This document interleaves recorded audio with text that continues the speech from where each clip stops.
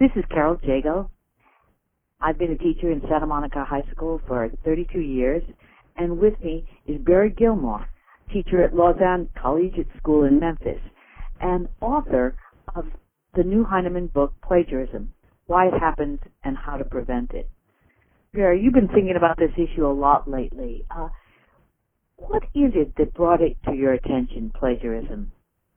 Well, when I was presenting on other subjects involving writing, teachers would not only always ask about plagiarism, but it seems like every teacher I've ever met has a story about plagiarism that they want to share, and then ask how they might deal with it, how I might deal with it, what some of the consequences might be. And I found that there's just a lot of confusion out there on the topic, and it seems to be a growing problem because of I agree with you. Yes, I think sometimes those questions, too, they're asking, did I do okay? Did I screw up here? Right, exactly. And part of that is just wanting some confirmation, but it's also no one really has the right answer of how to deal with what's a very tricky problem, both ethically and just logistically, I think, practically for teachers and for students. Now, in those terms, I mean, how do you feel ethically that teachers should take a stance? Well, I think it's very difficult to talk in absolutes about the ethics of plagiarism when it evolves in such a case-by-case way. And when I hear the stories teachers tell about plagiarism, in one sense they're all the same, they have some of the same elements, but there's always a different context to them. And part of what I think of those ethics is that once the plagiarism has happened, we've lost the battle. That what we really need to do is go back and rethink the steps that lead up to that. And that's where we can have a productive conversation about some responses as teachers over the long term. I completely agree with you on that. So often I feel everything after the fact is almost wasted effort. And you're just focusing on punishment. Right. You have to follow through with it, and there have to be consequences, but it's really a lose-lose proposition at that point. No one's going to come out of it unscathed. Exactly. So what do you do? What's your advice to teachers out there in schools? Sure. Well, why don't we start with a typical example, just to sort of set the stage, the kind of story I hear from teachers all the time. And I'll just draw one from my career. Of course, I've had many now that I've been teaching for some time, but early in my career, I had a case, and this was before I was really prepared to deal with plagiarism in any thoughtful way or systematic way. I had a case where I got 2 summer reading assignments early in the school year, and they looked very much the same. In fact, they're even next to each other in the stack because the students sat next to each other in class. So I looked into them, and I thought, well, these sentences sound a lot alike. And when I looked, I did a little digger deeping. I Googled some of the phrases. I found that some of the phrases had come from the Internet. So I called the students in, and I spoke to them together and discovered that without too much prompting, because I find that students actually quite often are willing to admit to this pretty quickly, not always, but often. I found that one student had copied some of the information, cut and pasted some of the information from an online source. Then he'd loaned his essay to the other student. Yes, I know this story myself, yes. Right, exactly. So this is, I say again, this is not a complicated story. I've seen much more convoluted cases, but it's a pretty typical story. Here I've got one student who has copied from the Internet, compounded the error by loaning the paper out, and then the next student who's copied from the first student. And the question becomes, first of all, is one more to blame than the other? At least the first student did some original work, but he also sort of compounded his error. I also have the question of how am I going to respond to this? Am I going to bring in other people, or am I going to deal with it internally? Do I involve administrators, parents? Do I fail the students or have them rewrite? How am I going to prove that it's plagiarized if they say it's not? And then it raises those concerns for me, especially at that time as a young teacher. How often is this happening? Are other students doing it? Are they getting away with it? All these questions that I had to answer. One interesting side note of that story is that later in that year, the second of those students was doing an application, I think, to the Air Force Academy, and he had to have his English teacher write a recommendation. And the first question on that recommendation form had to do with character.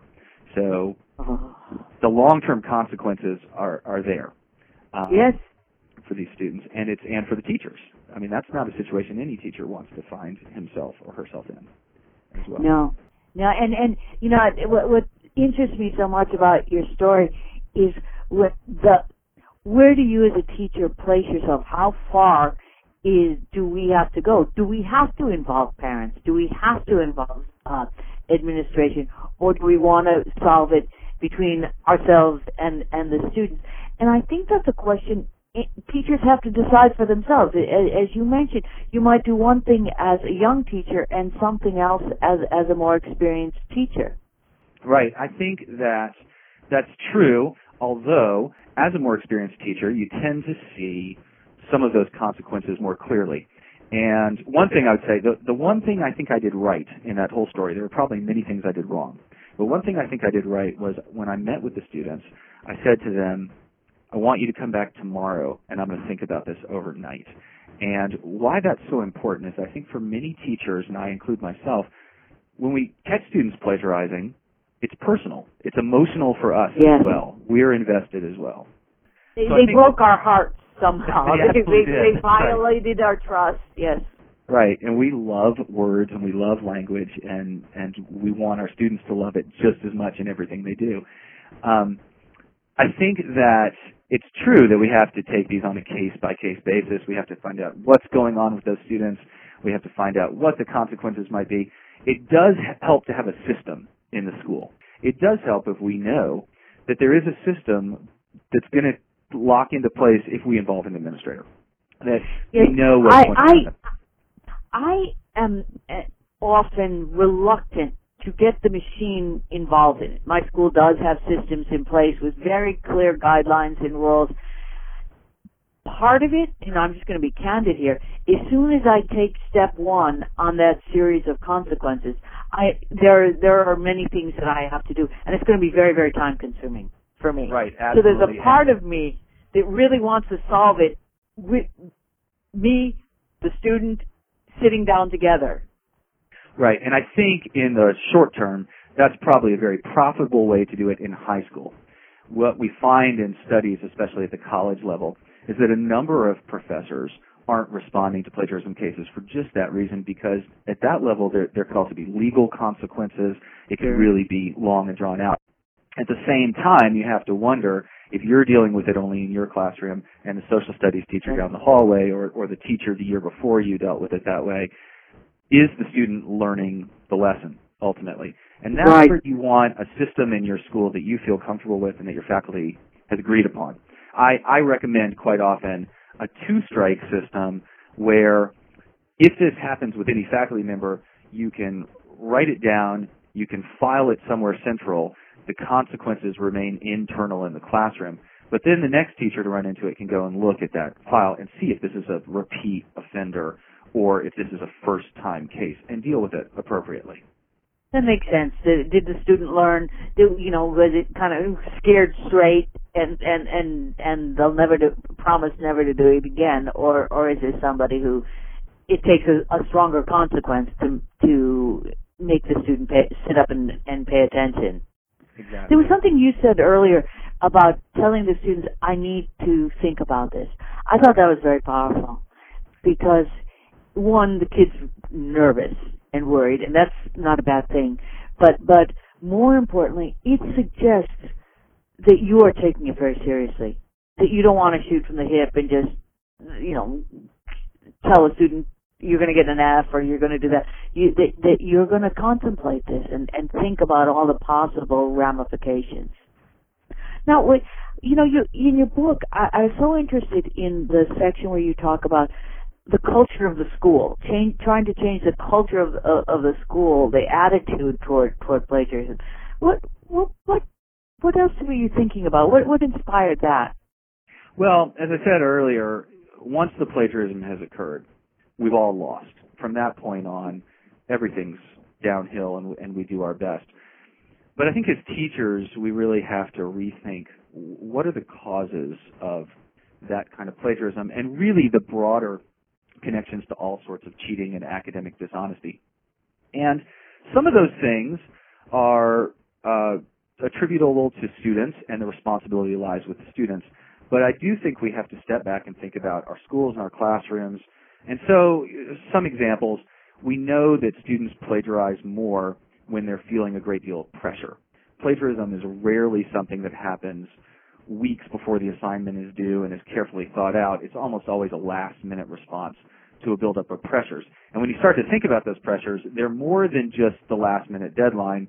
They have to do with the importance of the grades, with the seriousness of an honor code, with pressures from parents and from coaches and from other teachers and from fellow students, and the perception of success. College admissions and recommendations, there are all sorts of pressures that are leading the student to that point. And some of those pressures are natural to a school system. Others, I think we can think about a little more carefully than we sometimes do. I'll give you an example. We know that students cheat more and plagiarize more when they place more emphasis on extrinsic rewards than on intrinsic rewards. Sure. They're more concerned about honor rolls or about what the grades are going to be for this or that application than when they are concerned about the learning. And really what we need to be doing to address plagiarism is trying to increase student learning and motivation and interest in what they're learning. That is what leads students to do original work. Ownership. If it's yours, why would you want to plagiarize? You want it to be yours. Exactly. Yeah. The students who are trying just to get the task done are very different from those who are trying to complete the spirit of the assignment. In the case of my story earlier, those two students clearly waited. They had the whole summer. They waited till the end of the summer. They got behind. They got pressured, and they made some stupid errors which were really fairly easy to catch. Now, in that sense, it may just have been procrastination that got them there, but there may also have been other worries. They knew they were coming into a new class. They knew this assignment counted for a lot. Is it necessary that assignment be due on the very first day back from the summer, which is going to increase that anxiety greatly? Have I told them clearly what I want, and have I taken into account what will increase their ownership? Have I given them, for example, a choice of what to write about so that their interest in the assignment might go up, or have I dictated a response that might make them feel, well, I don't really care about this, I just have to get it done?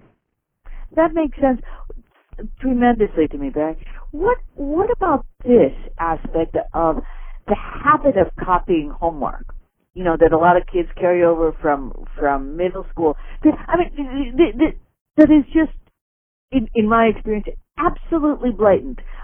Usually it's not English. Usually it's kind of busy work homework that students have been given in, let's say, social studies, write the answers to these questions. And they don't even think of it as anything wrong with, borrowing somebody's paper. Well, I'll come over because they're supposed to be doing something in my class, and what do you do? Oh, I'm just copying Brenda's homework.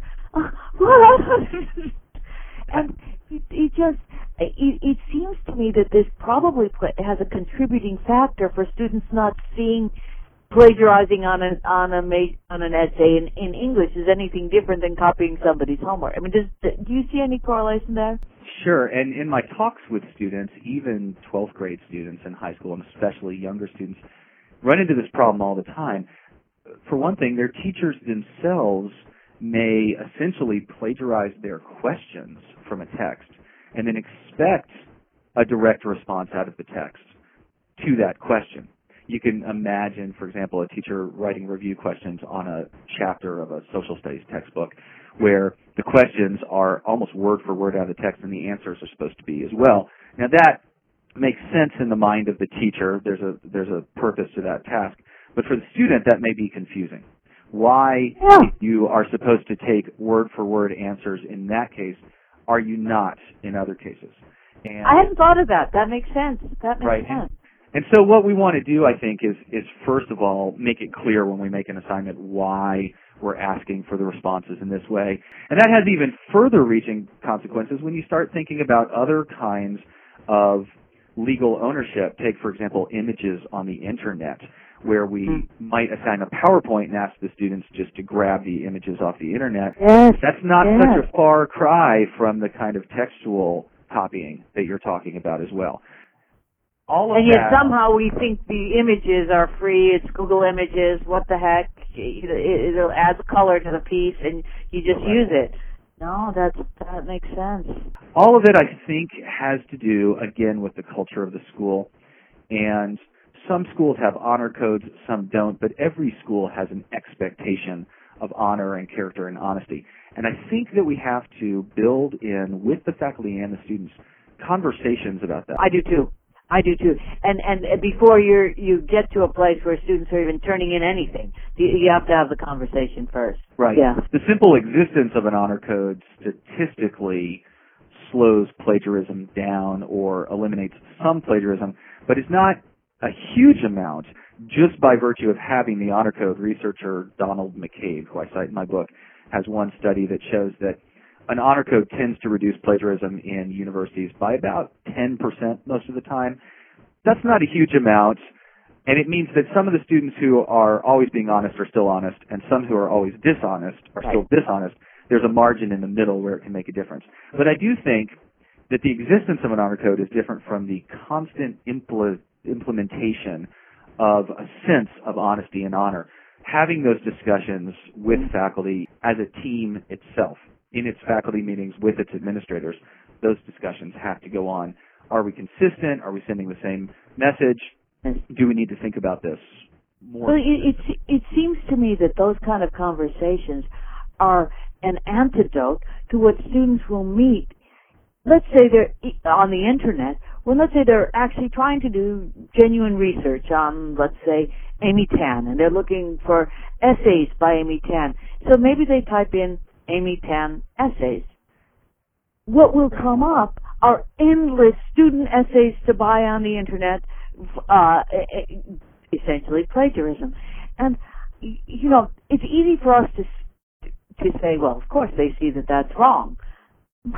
When you're bombarded with it and you're not, and there's no antidote, there's no somebody telling the other story saying, this is wrong, you're going to get in a lot of trouble, you're letting somebody else chew your food for you. You know, I mean, any number of ways that we try to send a message to students not to do things like that. There's certainly it's on offer. That's right. And actually what we find is that it's a pretty small percentage of students who take the essay directly offline. It does happen. There are several hundred sites out there with great names, schoolsucks.com and these places that are providing these essays. But a fairly small percentage take those essays and turn them in. They tend to cut and paste pieces of those essays into their own work, which makes it still possible to catch that, but a little harder. And of course, the smarter the student is about it, the more words they'll change and the harder it becomes. And it ends up being some work for the students. But in your case, in your example of the Amy Tan essay, I would say, sure, the student get on, they can Google Amy Tan essay, and they'll find all these responses. My question of the student would be, are you taking responsibility for your learning if you're doing that? My question of the teacher would be, what did you assign? Did you say, go home and write an essay about Amy Tan, making it easier for the student to respond that way? Did you say you have 2 days in which to write this essay, in which case the student who has basketball practice and play practice and whatever other things is more tempted to turn to that recourse in order to get the assignment done? Or did you take the time in class to discuss the expectations of the essay, maybe to work on a thesis statement so that the student has that feeling of ownership, maybe even to look up some of the quotations the student would use, to have students talk in pairs about possible topics and nuances of the thesis? How much have you done as a teacher to build that investment and ownership so that the student will want to write the essay himself or herself? Now, that makes really good sense. Really good. But what about that gray area where a student is out there on the internet reading things about Amy Tan, and learning things about what others have said? Where do you draw the line with secondary sources where you're stealing somebody's ideas and where you're just, oh yeah, now I see it that way too, and then making it your own? That's do you see that as? Yeah, that's a great point, and I think that what you're seeing there is the difference between intentional plagiarism and unintentional plagiarism to some degree. Another reason that we want to take our time and think about the cases of plagiarism that come up and how a student responds and think about the context. We don't want to leap to the conclusion that the student was maliciously trying to copy an assignment and get away with it. Maybe there were some unintentional moments along the way. In fact, I actually like to have students often write down because, as you said, they're so nervous when you confront them. And I often want to say, you know what, why don't you take a few minutes and write down for me what happened and anything you want me to know, and then I'll think about it, and then we'll talk about it after that. Now, that doesn't excuse students from the fact that they need to understand how to research, how to take notes, what needs to be cited and what doesn't need to be cited. And I don't want anything I say to excuse the student from the responsibilities they have. Those responsibilities are different, for example, for a 6th grader or a 12th grader or a college student, depending on how much of that material has been taught to the student. With a 12th grader, I would expect a knowledge of attribution. And yes, there may be those very difficult cases about common knowledge where they're not quite sure, but for the most part, I would expect the citations to be there. With a 6th grader or a 7th grader, they might not know yet, and we might need to go back and work with them more carefully and give them a chance to rewrite the paper with some oversight and see how to do that. I do think that we need to help students with their note-taking skills and their research skills on an ongoing basis so that we can avoid those cases where they unintentionally just grab information and think they're doing the okay thing. Have you ever had a case where you just saw a paper, knew it was plagiarized, just handed it back to the student and said, I need another paper from you tomorrow? I mean, just not even almost entering into the dialogue of, you know what you did, I know what you did, give me another paper and I'll pretend I never saw this. Right. Having written the book and done the studies, I have less tendency to ignore plagiarism or to brush it off now not because I feel any meaner about it, but because I think that the student needs to know those consequences are there, especially because the stakes are rising in college and college plagiarism is being treated so severely. However, in answer to your question, yes, I have done that. I had a student, for example, who turned in an essay once, and I handed it back with just a note on it that said, this is a great essay. It was also a great essay when your girlfriend turned it in last year. And, in that case, I knew the student, I knew what the response would be. That's right. I knew that he would be so embarrassed, and it would not happen again. And he did, in fact, come and talk to me about it. And as far as I know, it never happened again. He was horrified that I'd caught him and that he had let me down in that way. I'm glad to hear you. Yeah, I'm glad to hear you say that because I really think that teachers need the freedom to respond just like that occasionally, and not automatically go into step 1, step 2, step 3 mode. Even though, it's really, I agree, it's important for schools to have those procedures down, but I want to be able to have the freedom to make some decisions on my own like that in terms of my relationship with students. Right. Again, I like to have some system in a school where there's some dialogue about that. It might be something as formal as what I described, where there's a folder somewhere and you put a report in it. It might be something less formal. A lot of schools now are going to these advisory systems where every faculty has a group of students, every faculty member has a group of students that he or she counsels. And in that case, you've got a key person to go to and say, look, this student had this issue. You can be the gatekeeper for this. If anyone else comes to you, you can be the person who deals with it. Otherwise, I'm going to let it go in my classroom or ask the student to rewrite, and we'll erase the slate and move on. There are a lot of ways to handle that as a faculty, and I really think it's very profitable for faculties to sit down and talk about what's right for the school, what will work for the culture of that school. Sir, if you were to give a teacher one golden nugget of advice to help prevent plagiarism in their classroom, what would it be? For an English teacher. For an English teacher in particular, my advice would be to think very carefully about writing prompts and assignments and try to raise the interest level for students and the motivation level. Now, there's a lot of standard advice about doing that out there online. Make the prompts more personal, make them more specific, and make them unlikely, compare one piece to another unlikely piece. None of those are bad pieces of advice.